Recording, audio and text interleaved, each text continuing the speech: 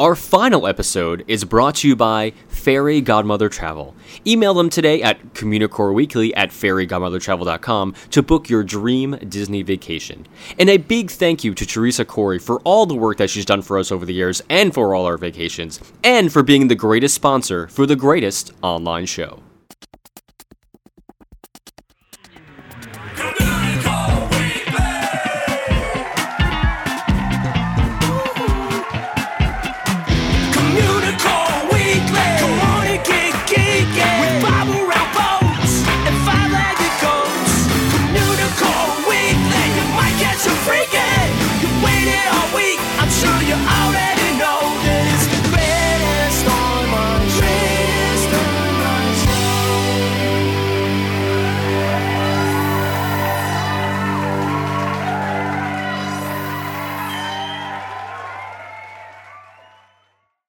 Hello and welcome to Communicore Weekly, the greatest online show and home of the world's first pair of independently born identical twins. I'm George. And I'm Jeff, and welcome to our supersized final episode extravaganza. You know, we're doing some math before, which you guys know we're not very good at. Not at all. Not at all. But we came up with the roundabout correct number, and that is we've since provided you all with over 150 hours of content, which to us means over 150 hours of snark. Which, yes. How can you go wrong? Pure, unadulterated, enthusiastic snark. Nonetheless, we've always been very enthusiastic about our snark. Of course. That's the best thing about us. Always there, but yeah, it's 5 years. Hard to believe we look back at this and created something this amazing. Save the Darkest Timeline. Yeah. Wow, we've done so much. A lot of unbelievable things have happened within the last 5 years, and it's crazy. It's been crazy. Yes, it is. But we do have a pretty full show for everyone, so we should save the goodbye stuff for the end of the show. So in the meantime, let's jump into the history segment. It's time for Theme Park History.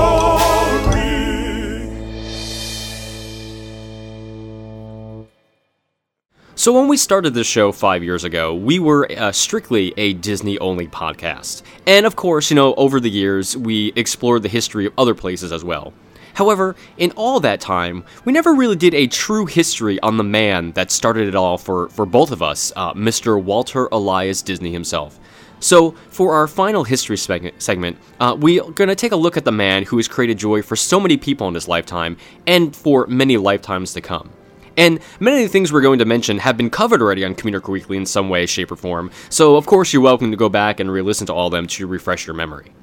Walter Elias Disney was born in Chicago, Illinois on December 5th, 1901, the fourth of Elias and Flora's 5 children. Little Walt was named in honor of his father's friend, Minister Walter Parr. The Disney home where Walt was born, designed by his mother and built by his father, stood at the corner of Tripp Avenue and Palmer Street. The house is still there and is undergoing extensive renovations to keep this piece of history alive. In December, the town renamed Tripp Avenue to Disney Family Avenue for several blocks in order to honor the home. So, in 1906, Walt and his family moved to Marceline, Missouri. This Midwestern town provided Walt with countless treasured childhood memories. And, whether it was helping out on the farm or sketching his neighbor's horse for a nickel, the Marceline years were a magical time for this young boy.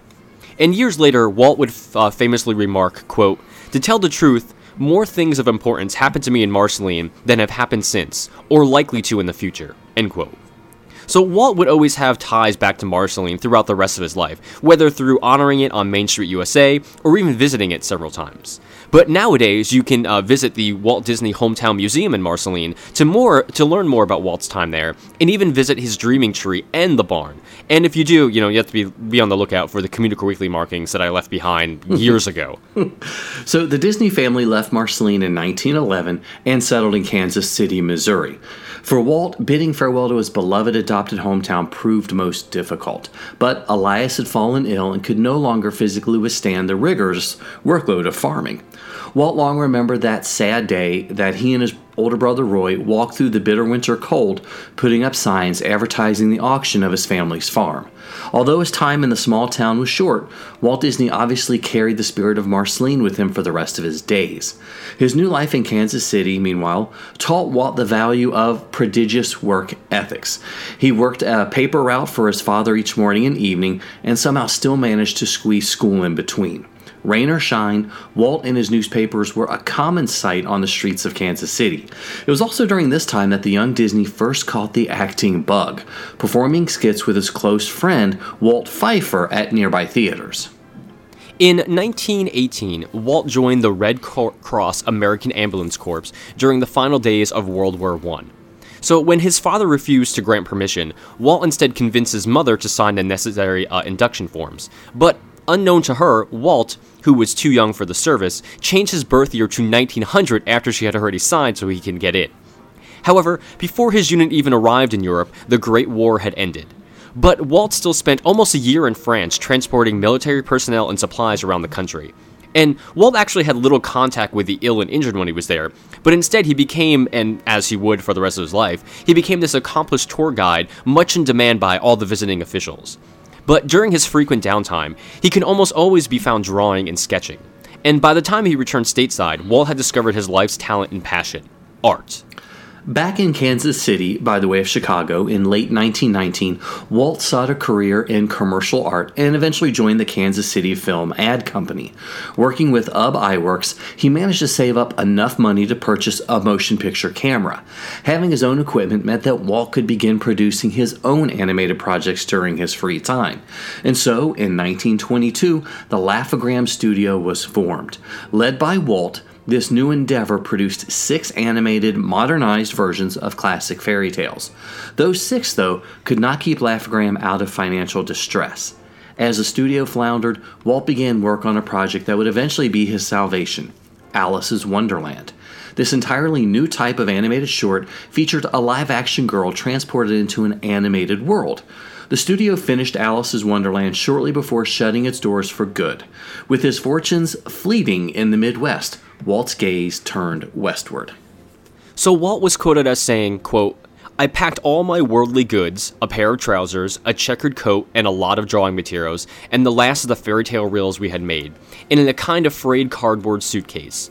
And with that wonderful audacity of youth, I went to Hollywood, arriving there with just $40, end quote.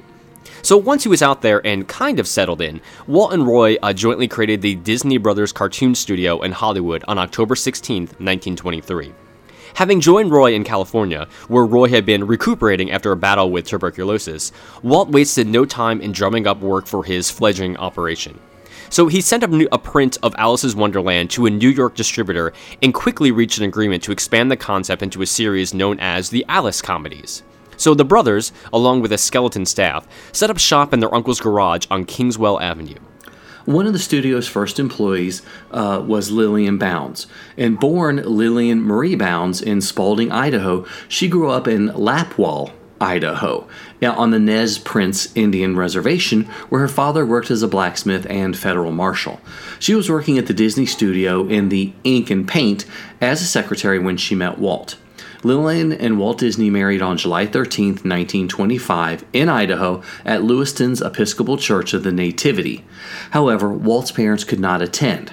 As Lillian's own father was deceased, her uncle, who was the chief of the Lewiston Fire Department, gave the bride away. She wore a dress which she said she had made herself. The renamed and growing Walt Disney Studio moved out of the Kingswell Avenue place and into a much larger studio on Hyperion Avenue in 1926. What began as a modest 3-room plan would flourish over the years into multiple buildings and a soundstage.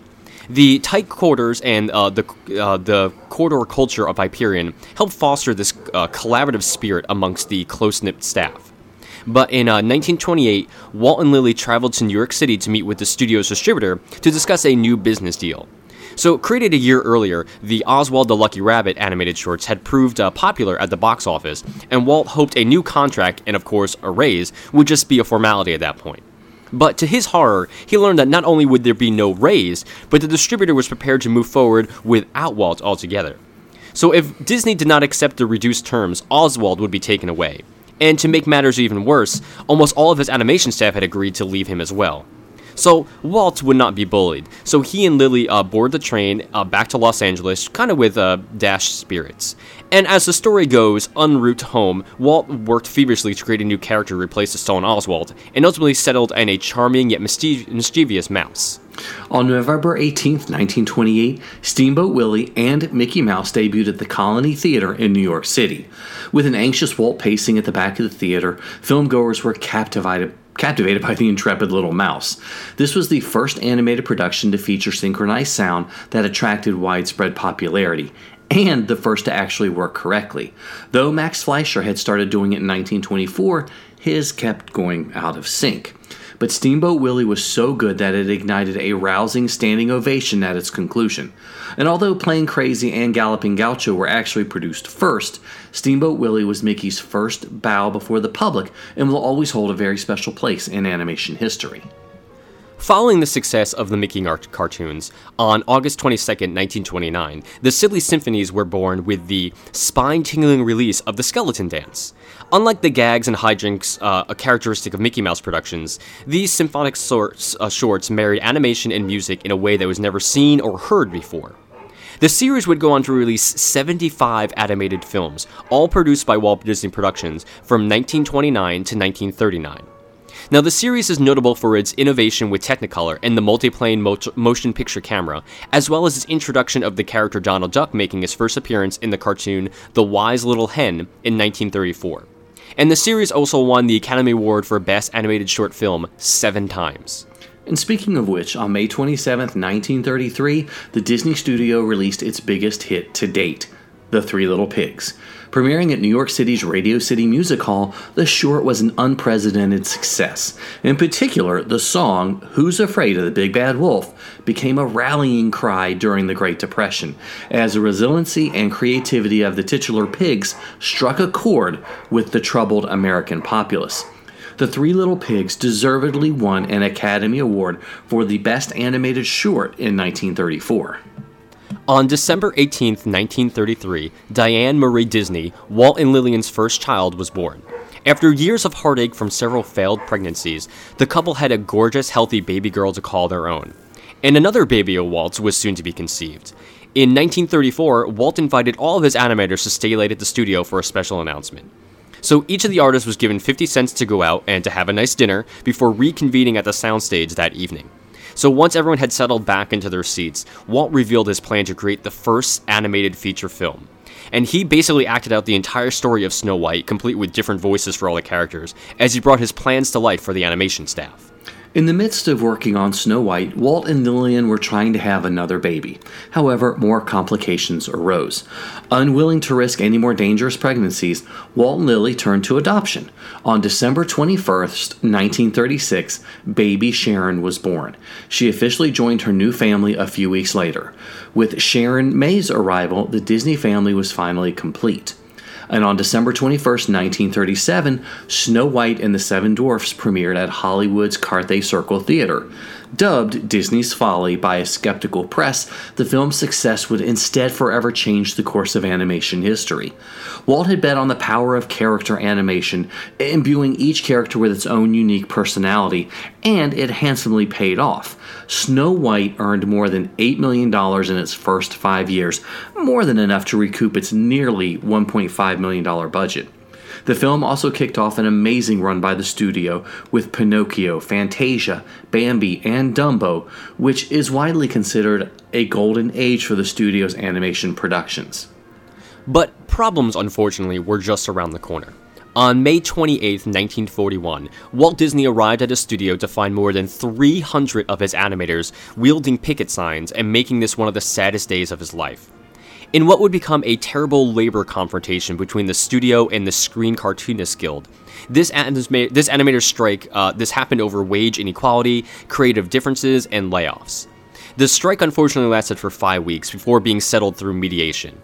During this time, though, Walt was recruited by the US government for a trip during the summer of 1941. And so Walt and an assortment of studio artists, collectively referred to as El Grupo, embarked on a 10-week tour of South America. Commissioned by the United States State Department to foster goodwill between the continental neighbors of ours, this trip also provided a creative inspiration to Saludos Amigos and, of course, the Three Caballeros. In 1948, Walt and animator Ward Kimball attended the Chicago Railroad Fair. The two train enthusiasts were awed by the marvelous exhibits, period-specific decorations, and nightly firework displays. Only a few days after returning home to Burbank, an inspired Walt began drawing up the first plans for an entirely new type of amusement park. A few years later, during the weekend of September 23rd to the 24th in 1953, Walt asked former studio artist Herb Ryman to help him create conceptual artwork for Disneyland.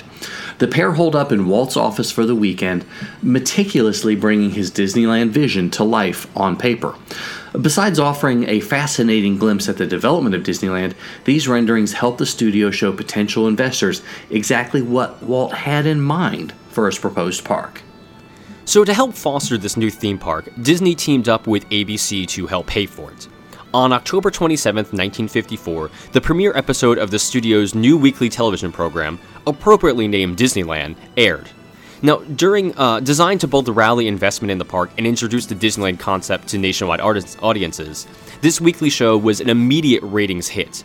On July 13, 1955, just days before Disneyland's grand opening, Walt and Lillian celebrated their 30th wedding anniversary with a special party at Disneyland.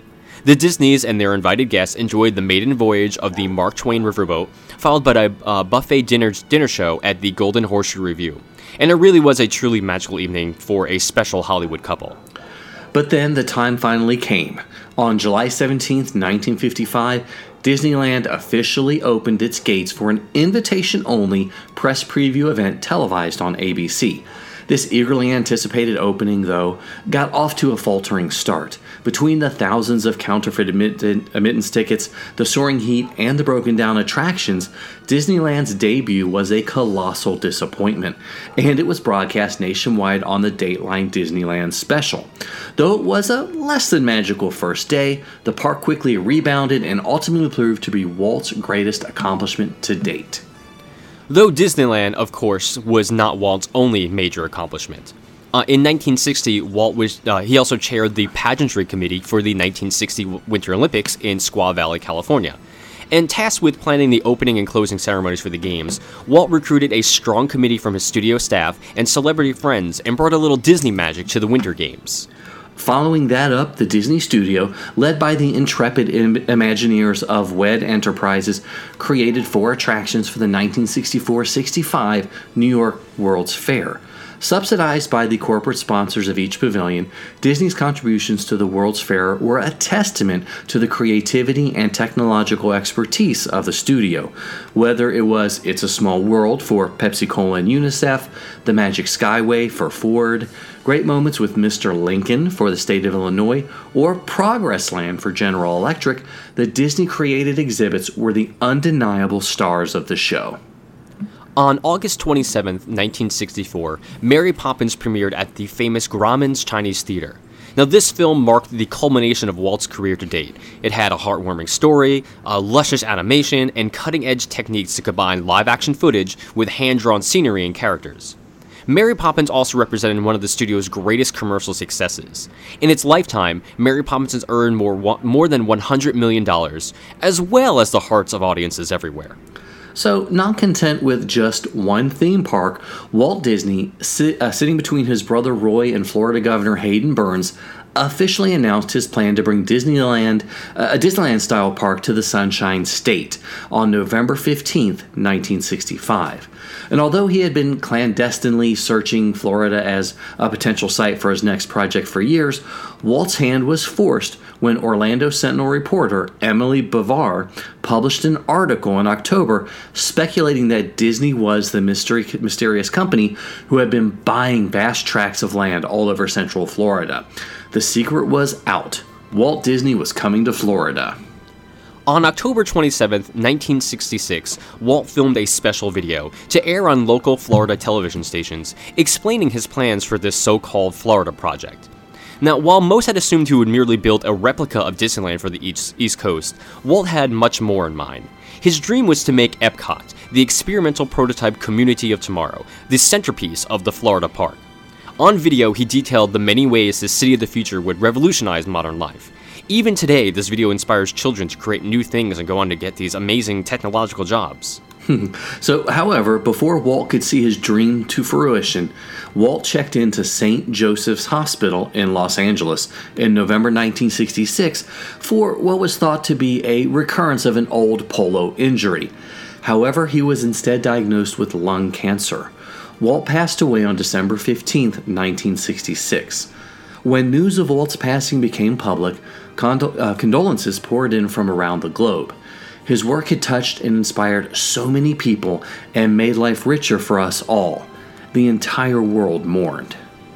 But even still, all these years later, Walt's life continues to inspire and teach others. I mean, who would have thought that this kid born in Chicago would basically change the world forever? So, thank you, Uncle Walt, for everything you've done and for making the world a much, much better place. He's a nerd, he's a geek, but we all like to hear him speak. So listen up to the words from his speech. It's George's Book of the Week. So for this week's book, the final book, I wanted to take a look at something special when out of nowhere this book just appeared in the mail and I knew we had to review it. We've reviewed one other book by this author before and it was spectacular and I knew this one would be as well. And I'm talking about the Going to Disney California Adventure guidebook by Shannon Lasky. And this is another one by Orchard Hill Press. And if you guys remember from previous shows where we talked about her going to Disneyland guide, as well as all the illustrations and layout she did for Drinking at Disney, I knew that this would be a spectacular book. And it is. It really, showed me Disney California in a light I hadn't really seen it before, which was kind of neat. Yeah. Just to interject, I mean, I just have to say right off the bat, Shannon is immensely talented. I mean, You could tell that from her first book, from the drinking guide that she helped illustrate, and then, this book. Her Going To Guide series is incredible, and I hope it lasts for a very long time, because I mean, I'm a big fan of California Adventure. I know people don't like the park as much, but I think she did a wonderful job at showcasing it and really showing it in new light, especially for young kids who are going to come into the park and see it for the first time. And it's just a gorgeous book. It's a gorgeous and wonderful book. Yeah, so it basically is a travel guide or a tour guide book. Nothing special there, but it's how Shannon treats the material and her own special touches, not only in the illustrations, but in her writing. She's got a great sense of humor, and she peppers it, and it really is written for kids, but I think anybody's going to enjoy it. And the book is very interactive. There are spots you can color, there are trivia questions, there are games you can play while you are in line.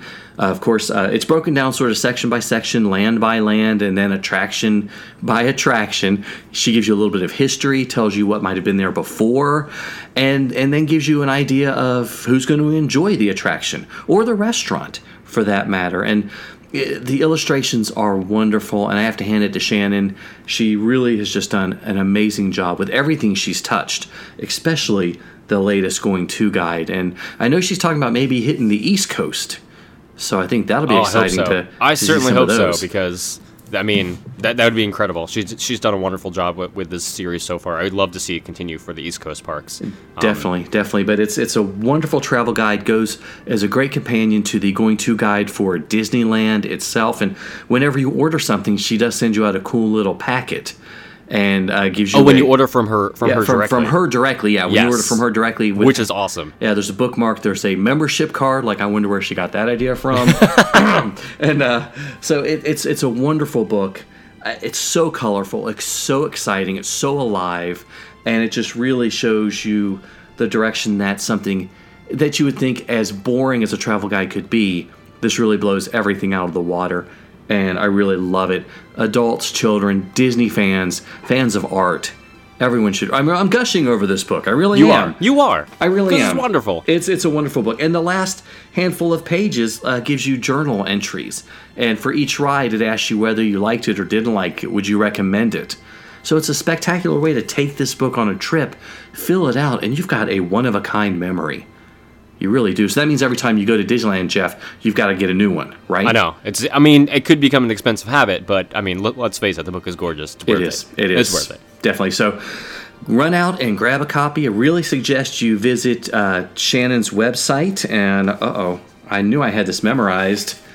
Did you? And I'm really, trying George? to look to see. Oh, yeah, goingtoguides.com. Duh. Yes. Goingtoguides.com. And she actually sends you out a little bit of extra magic as well. And this week's book, Going to Disney California Adventure by Shannon Lasky. Sometimes it's a one, sometimes it's a two. When you gotta go, what you gonna do? It's a bathroom break. A bathroom break.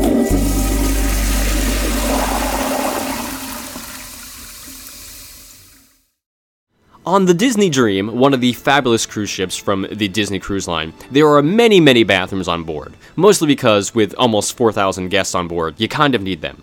So aside from having one in every single stateroom, because of course you need to, there are two really good ones that I found on the Communicore.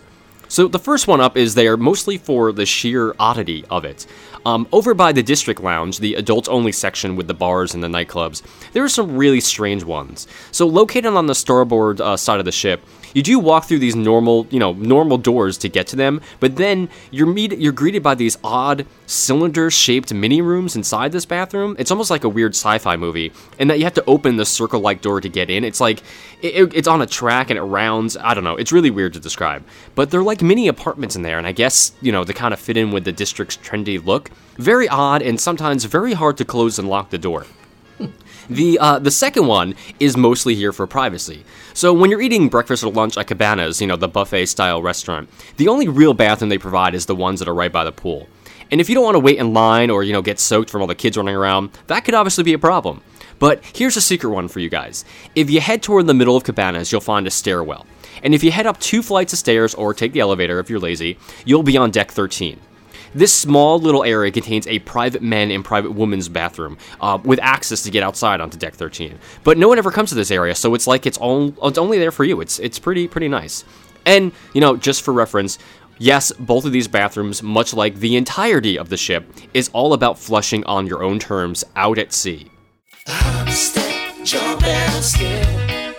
We took a trip, and this is our trip.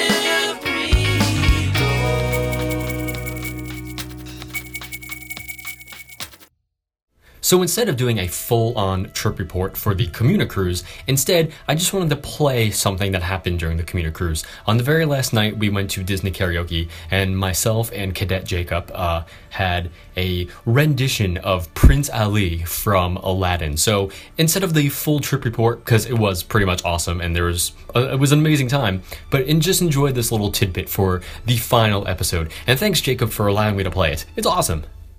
We're gonna change it up a little bit though. This one is also dedicated to our friend. Is it obvious that they're Aladdin fans? Wait for Prince Ali. Say Prince Ali. Hey, Louie in the old bazaar. Hey, you! Who's the brand new star? Oh, come be the first on the block to meet his eye. Make way, here he comes, ring bells, bang the drums. Hey. You're gonna love this guy, Prince Ali. Genuflex, show some respect, down on one knee. Now try your best to say calm, brush off your Sunday salam, then come and meet a spectacular coterie. Prince Ali, mighty is he, Ali Okawa, strongest 10 regular men definitely. He feasted down a big horse, 100 bad guys with swords, who set their goons on their lords, why Prince Ali. Golden cows. Oh, they like lovely June. And those peacocks. When it comes to exotic type mammals, has he got the zoo? I'm telling you, it's the world's best menagerie. Prince Ali has this key, Ali That physique, how can I speak? Weak as a knee. A just your man, oh square, just your man to prepare to gawk and gobble and stare at Prince Ali. He's got 95 bright Persian hearts. He's generous, so generous. Slaves, he's got servants and flunkies. They bow to his whims while serving him. They're just lousy with loyalty to Ali. Prince Ali. Prince Ali.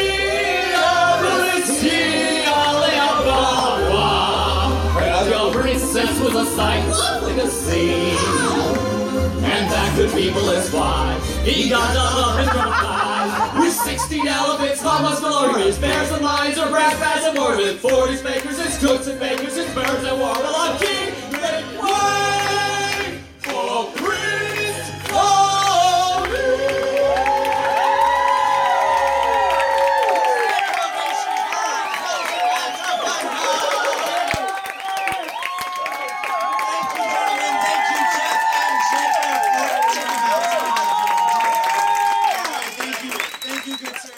If it's a legend that you seek, come on and take a peek at the window of the week. This week's window comes from Disneyland, and it reads, ABC, ABC Typing, Acme Business College, ABC Shorthand. So obviously ABC is the television network, and it invested $500,000 in Disneyland and promised $4.5 million in loans. And in exchange, they became one-third owners of the park and gained exclusive rights to broadcast the new Disneyland television series, produced and often hosted by Walt Disney. By 1960, Walt had bought back all of ABC's shares in Disneyland for $7.5 million, cutting all ties with them. However, in 1995, the Walt Disney Company bought ABC for $19 billion. You don't know what you know till we know you. You just don't know. Here's one little fact we bet you didn't. One little fact we bet you didn't know.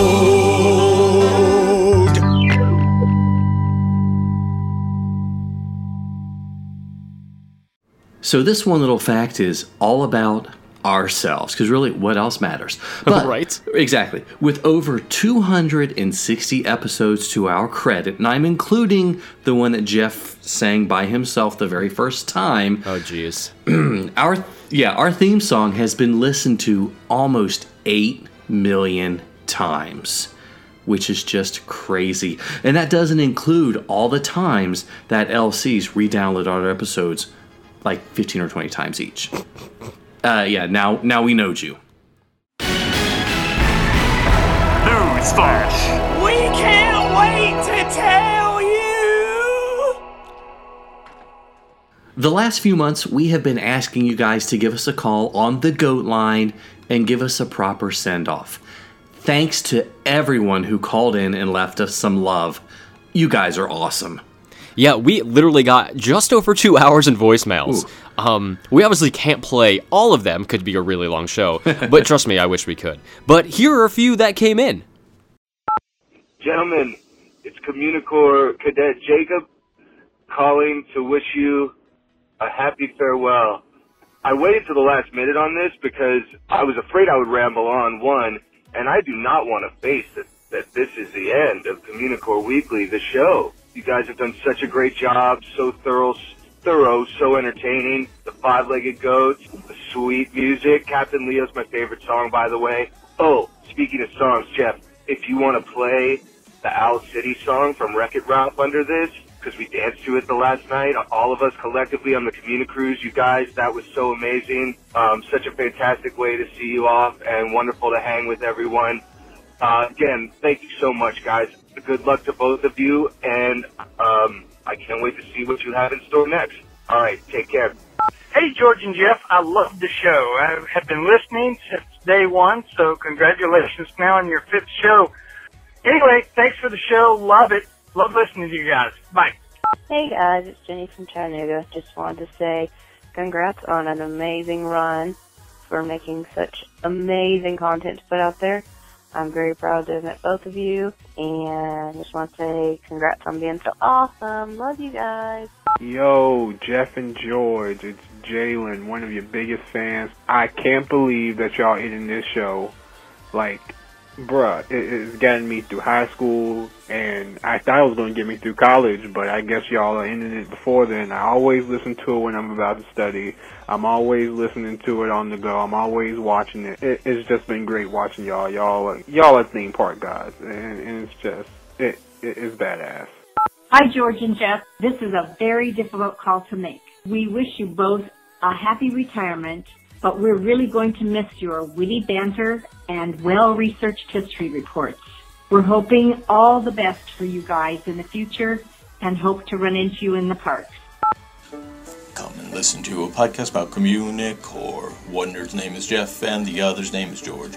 Then one day I found him while surfing on iTunes, talking boats to bob around a Disney lagoon. Five-legged goats, that is. Books of the week. Hey, George and Jeff. Just wanted to thank you guys for all you have done with the show.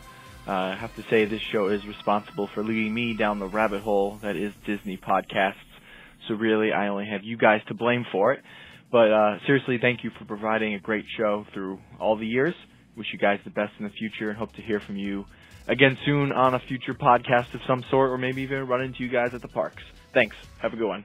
This is Communicore Cadet Jeff calling from the Britain Pavilion phone booths, wishing that there was still some impromptu Britain Pavilion trivia. Here we are, and wishing you a great show. Thanks for all the great episodes, and see you in the future. Hello? Hello? Is this thing on? Hello? Communicore Cadet Russ here, calling about this rumor about you guys quitting. I just learned it's not a rumor. What is the deal with that? If you guys quit, I'm going to hold my breath. Here I go! Oh, for heaven's sakes. Hi, guys. This is Russell, calling to thank you for 5 great years of entertainment and wishing you the best of luck in your future endeavors. Thanks again. Now stop holding your breath. Gotta go! Hi, guys. This is Anna East, one of your longtime listeners. I remember finding you guys years and years ago when I was probably procrastinating some stuff in college. You guys are silly and fun, and I like silly and fun. I don't know, it just fit. I liked all your stories and all your history. I specifically liked the history segments. But I think you guys, for always being there and being my in-car entertainment in the mornings. I just want to say that I really like your show, and I listen all the time, and I don't want it to end, but I guess it has to end so that it could be the final one, but the final one sometimes doesn't mean that it's over, because like sometimes there's a reboot, or you can like start over. So if the Communicore Weekly could start over and not be the final one, then there wouldn't have to be the final one, but you could still have the final one. Okay. Hey, how's it going, guys? So normally I'm a total goofball, but I just wanted to say congratulations on a sweet run. I thoroughly enjoyed the show, and I'm very thankful for the wild relationship that I have with Master Heimbuck. And yeah, wishing you guys the best in your future projects with me. And yeah, have a good day. Once again, this is Ross, and smooches to both of you. Hey guys, it's Colby. Just wanted to make a quick call and say congrats on 5 years of Communicore Weekly. Thank you guys so much for all the hard work you guys do on the show. And you guys have taught me so much about Disney, animation, and the whole theme park industry. And it's been great being able to meet so many people, and I can't wait to hang out with you guys soon. And congrats on 5 years. Hey, Jeff and George, it's Cadet Scarlett. Just wanted to say, started out listening pretty much from the beginning. Luck would have it, I already had a trip planned for Disney World when you guys announced your live show, and I was able to get tickets. So it was great meeting you guys in the Norway Pavilion. Then being able to go on the Communicore with Adventures by Disney was an absolutely amazing trip, and getting to meet other cadets was awesome. And now as I sit here on my balcony at Animal Kingdom Lodge, wearing mouse ears, ending my whirlwind trip on the Communicore, I just wanted to say thank you guys for doing your show for as long as you did. Great wealth of information. It was awesome hanging out with other cadets and meeting Dr. Scott, inventor of the Swan Boat Time Machine. So, as a final thing, I just wanted to say Animal Kingdom Park full day. Hi, Jeff and George. This is James and Matthew. We are your cadets up in San Francisco, and we've been fans of the show since it started. And I just wanted to make sure to let you guys know how much we've appreciated listening to you guys every week. We watch you guys on our YouTube video, on our TV, with all of our Disney videos each week, and it's kind of a ritual for us. And we're definitely going to miss spending time with you guys each week and laughing alongside with you guys and all the inside jokes. I don't think we'll ever be able to be in a Disney park and have to go to the bathroom without taking a bathroom break and singing that song, or finding five-legged goats without thinking about you guys. So just thanks so much, and it's been really wonderful getting to know you guys over the years. And it's definitely going to be, we're definitely going to miss you, but look forward to hearing from you guys in the future and hearing more great things from you. I'm sure there'll be a lot more. Take care, and best wishes. Hi, Jeff and George. This is Emily from Palm Harbor, Florida. I just wanted to say I've listened to all of your episodes, and you guys have made my week every week. I love the show, and you guys have done a great job. But yeah, I just want to say thank you so much for everything that you've done, and I love your show, and it's been a great run. What is up, guys? It is your boy, El Raptoroni here. Just wanted to call to give you guys a proper send-off. Thank you for all of the joyous experiences you put up on your podcast. I'm glad I was able to be a part of it when we did the D23 video and podcast. Take it easy, George. Take it easy, Jeff. Love you guys, and best of luck to your future endeavors. Later. I will miss you, Communicore Weekly. Love, Cash, and Leo. Hey guys, it's Alice from Utah. I just wanted to call and say thanks so much for your podcast. It actually was my very first podcast that I listened to, and I learned so much from you guys. I just want to say thank you so much for all that you guys have done. It showed me that there were other people who loved Disney as much as I do, who love Halloween and haunts and theme parks as much as I do, and thanks so much for, entertaining me week after week. I'm sad to see it go, but I'm really excited for what you guys are going to do in the future. Okay, thanks, bye. Hey, Jeff and George, it's Crystal, and I just wanted to say that thanks for all the fun years of Communicore Weekly. I've always enjoyed them, and I'm going to miss hearing your voices every week. And I guess that's it. Okay. Take care, you guys. Bye. Hi guys, it's Ariel. Thank you for 5 seasons of Communicore Weekly. I will really miss the show. Also, thank you for putting together the Communicruise. It was so much fun. I hope there's another Communitour in the future. Bye! Hey George and Jeff, this is Renee Bailey, cadet number 651. I guess this is the end, and it kind of sucks that you guys are, not making any more episodes. I've been listening to you guys for 3 years, and you guys are way awesome. But I guess all good things must come to an end. So good luck to you both. I'll still read your blogs and check Facebook and Instagram. And Jeff, I do frequent Disneyland a lot, so you and I can ride soaring over California together if you like. Hope you guys the best of luck. Bye. Hey guys, this is Silver Screen's James H. Carter II, and I just wanted to thank you for being a friend. Thanks, guys. Hey Jeff, hey George, it's Greg from Cleveland. Just wanted to call in to say thanks for all the great podcasts you guys have made. You made our Monday mornings commute to school and work bearable, so it's not going to be the same without you guys. Thanks for all the great Disney history, Five-Legged Goats, and also that awesome 2-part Cedar Point series you did. So good luck in the future and all your adventures. And from Cadet Parker, Cadet Wes, Cadet Greg, thanks for everything. And you're never alone. We love you guys. Bye. Hey y'all, it's Communicore Cadet L here, reporting live one last time from Atlanta. Y'all, I can't believe this is the last episode. It's just flown by for me. I'm going to absolutely miss Communicore Weekly being a part of my week. I will absolutely miss laughing every week, being entertained, as well as everything I learned about Disney and beyond. So thank you guys for everything that you have done, all your hard work, for everybody that was involved in Communicore Weekly, and especially to George and Jeff. Y'all know how much I adore y'all as well as the show. So come on to Atlanta sometime. Let's hang out. Much love to y'all. Bye. Yes, the old grand finale. Hello, George. Hello, Jeff. It's your old pal, Cadet Nick from Newark.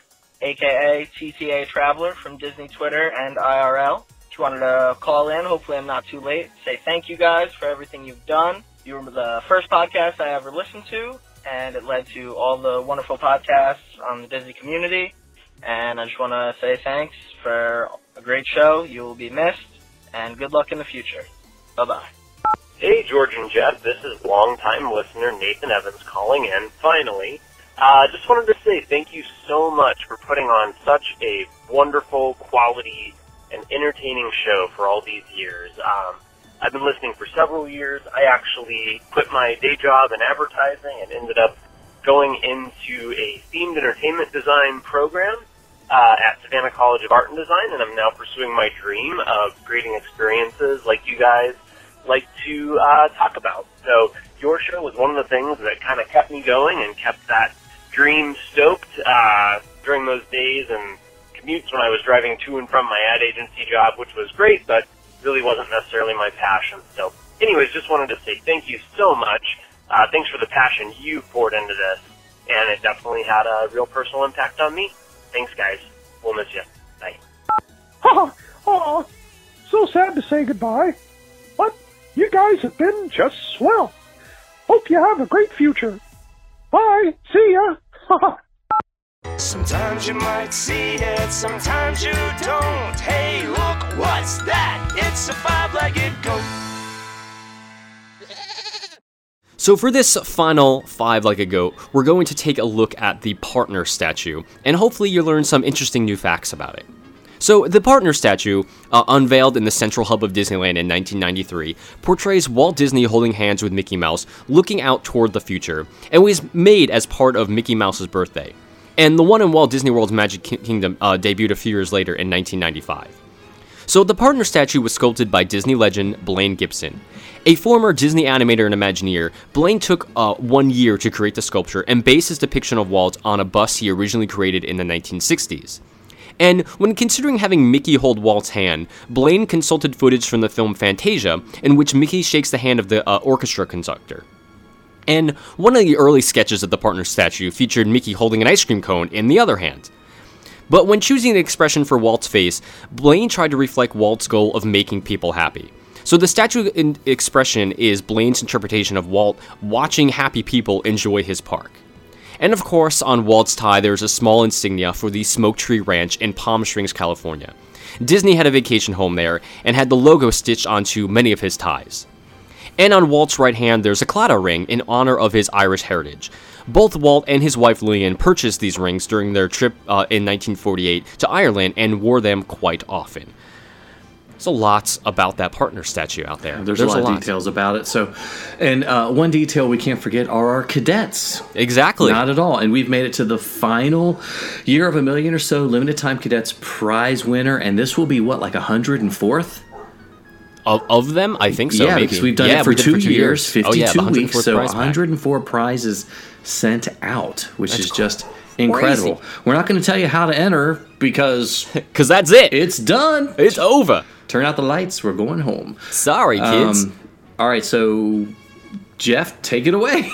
Okay, so this week's winner is going to receive the final Fairy Godmother Travel prize pack. Wow. And the winner is Matt T. from Killeen, Texas. Yay. Congratulations, Matt, on being the final winner of the prize pack. We're very excited. That's pretty. So that means Teresa Corey alone has given out a year's worth of prizes, basically. Yeah, she has. Actually, I think a little bit more. I think she's doubled up sometimes, too. So. That's true. Sometimes it was swag or other things. So exactly. So thanks, Teresa Corey, yet again, for not only sponsoring the show, but also sending all these sweet swag bags. That's pretty sweet. I'm very, very excited. But I guess that's it. Here we are. Wow. We're here, and by here I mean the end of the road. And by end of the road, it was a very, very long road that took 5 years to get down. That's a lot of traffic on that road, if I can say so myself. But before we close out, we just wanted to spend a few minutes talking about the show and to thank everyone who had been with us along the way on this crazy journey. Yeah. So little over 6 years ago, Jeff and I met through an online Disney community, which sounds a lot like a dating service. It does, actually. Oh, that's kind of weird. Okay. So about 5 years ago, we decided to start this crazy little project together. And I mean, how hard could it be to make a podcast, you know? Little did we know that our little show would turn into a thing and amass loyal cadets listening all over the world.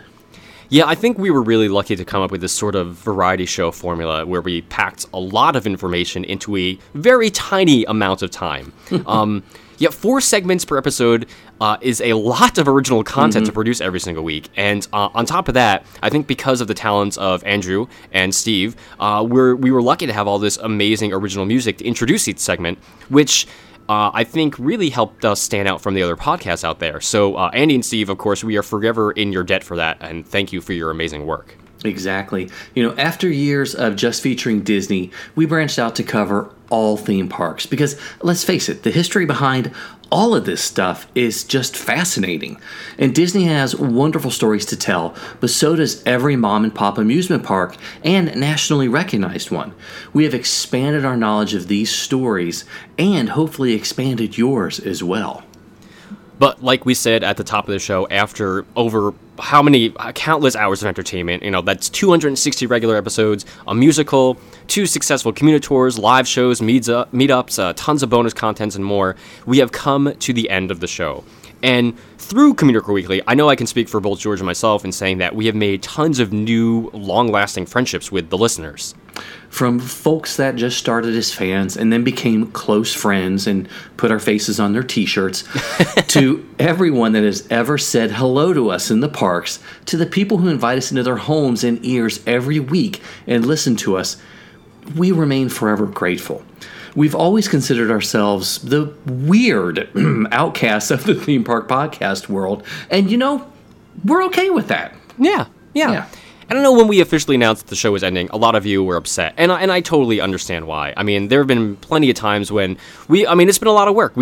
Sometimes we wanted to end it sooner, and you know, to get it done every week in, week out, not having missed a week in 5 years. I mean, even when I had pneumonia, you still put out a show. How many times have we put out a show when either of us been sick? I mean, it's crazy and kind of stressful at times. But you know, for every time we wanted to call it quits for one reason or another, you know, it was weird.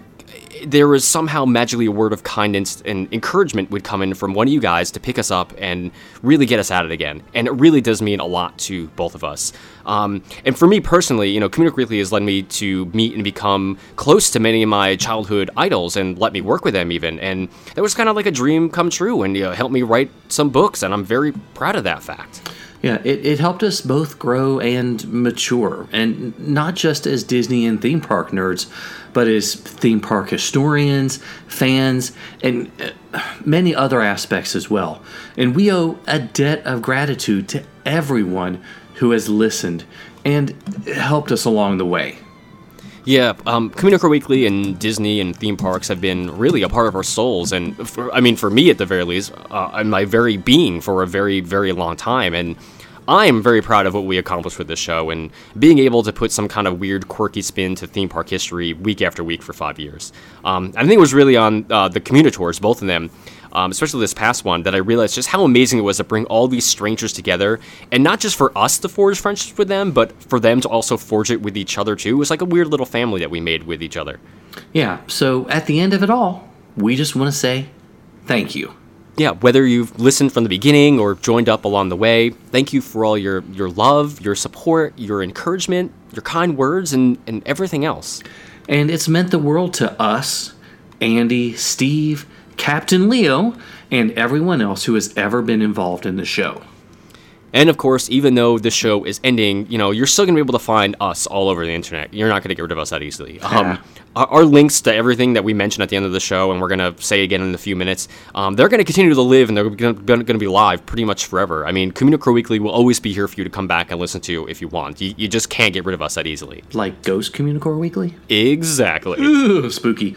So, but we'd love for you to follow us in our other pursuits as well. You can find me over at imaginerding.com, where I'll be celebrating 10 years next year. Oh man, that's unbelievable. I know it is. I'm going to continue my theme park history mission, and we'll do so For as long as I can, for many, many years, yes. Yeah. And where can they find I know you've been doing vlogs and stuff too online. Where can they find Yep, all at imaginerding.com. I post them, and of course my YouTube channel, which is like youtube.com/George Taylor Imaginerding, because I couldn't get anything smaller. Fair enough. Always Imaginerding, always there. That's the magic word. You got it. And as for me, I mean, I hope, if you haven't already, I hope you give Return Home, the serialized audio drama I've been doing, a chance. I mean, we've had great success with it so far. I know a couple of your listeners have come over, and that's great. And I think it's a lot of fun to listen to, but I may be biased or whatever. But you can find that on iTunes or at returnhomepodcast.com. And of course, I think jeffheinbuck.com still has like links to like everything I do, including all the videos and whatnot. And every once in a while, I promised our buddy James on the Creepy Kingdom podcast that I'd contribute some stuff over there every so often, so you can check that out as well. Yeah, I say I'm going to, but I get too scared. Yeah, I know. It's the word. Just it's the the name alone. I get it. I understand. So, I guess that's about it. That's it. That's the end of our snarky era. Yeah, so on that note, thanks so much for 5 years of listening and watching the show. Feel free to rate us on iTunes, leave us comments on the YouTube, and they're going to be up there forever, so future cadets can stumble upon them, in the 31st century. So you can still download, download them, but you can still continue to email us at communicoreweekly@gmail.com, and we'll answer. It won't be as fast as it is now, we know, because of all the time travel stuff. Exactly. But we will. We promise. We promise. And we'll still have the Facebook page. It'll still be up there at facebook.com/Communicore Weekly. It won't be updated really, but maybe every so often we'll throw something up there and we'll say hello, see how you guys are doing. Yeah, and continue to follow us on Twitter, Instagram, Periscope, and any other social medias, because we both got such unique names that we pretty much steal them first. Yes. So please don't steal our usernames. But I'm always usually at Imaginerding, and he's pretty much at Jeff Heimbuck. Yeah, I stole it from the other Jeff Heimbuck that exists out there, and I'm sure he's really mad at me. That poor guy. And the GOAT line is still going to be up there forever too. We just, we'll hear the voicemails, but we just won't really play them. We'll have nowhere to play them anymore. But you can prank call us if you want. That's 424-785-4628. Yep. And the Communistore will still be up, so you can get the Communicore Weekly shirts, all the apparel and music whenever you want to or need to. Just visit the website at Communicore Weekly or visit communicoreweekly.spreadshirt.com.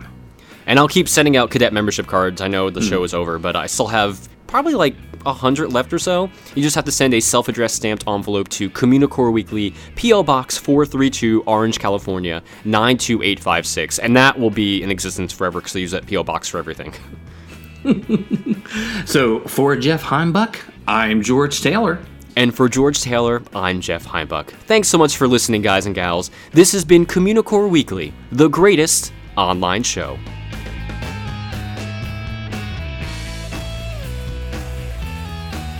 Can you get the lights?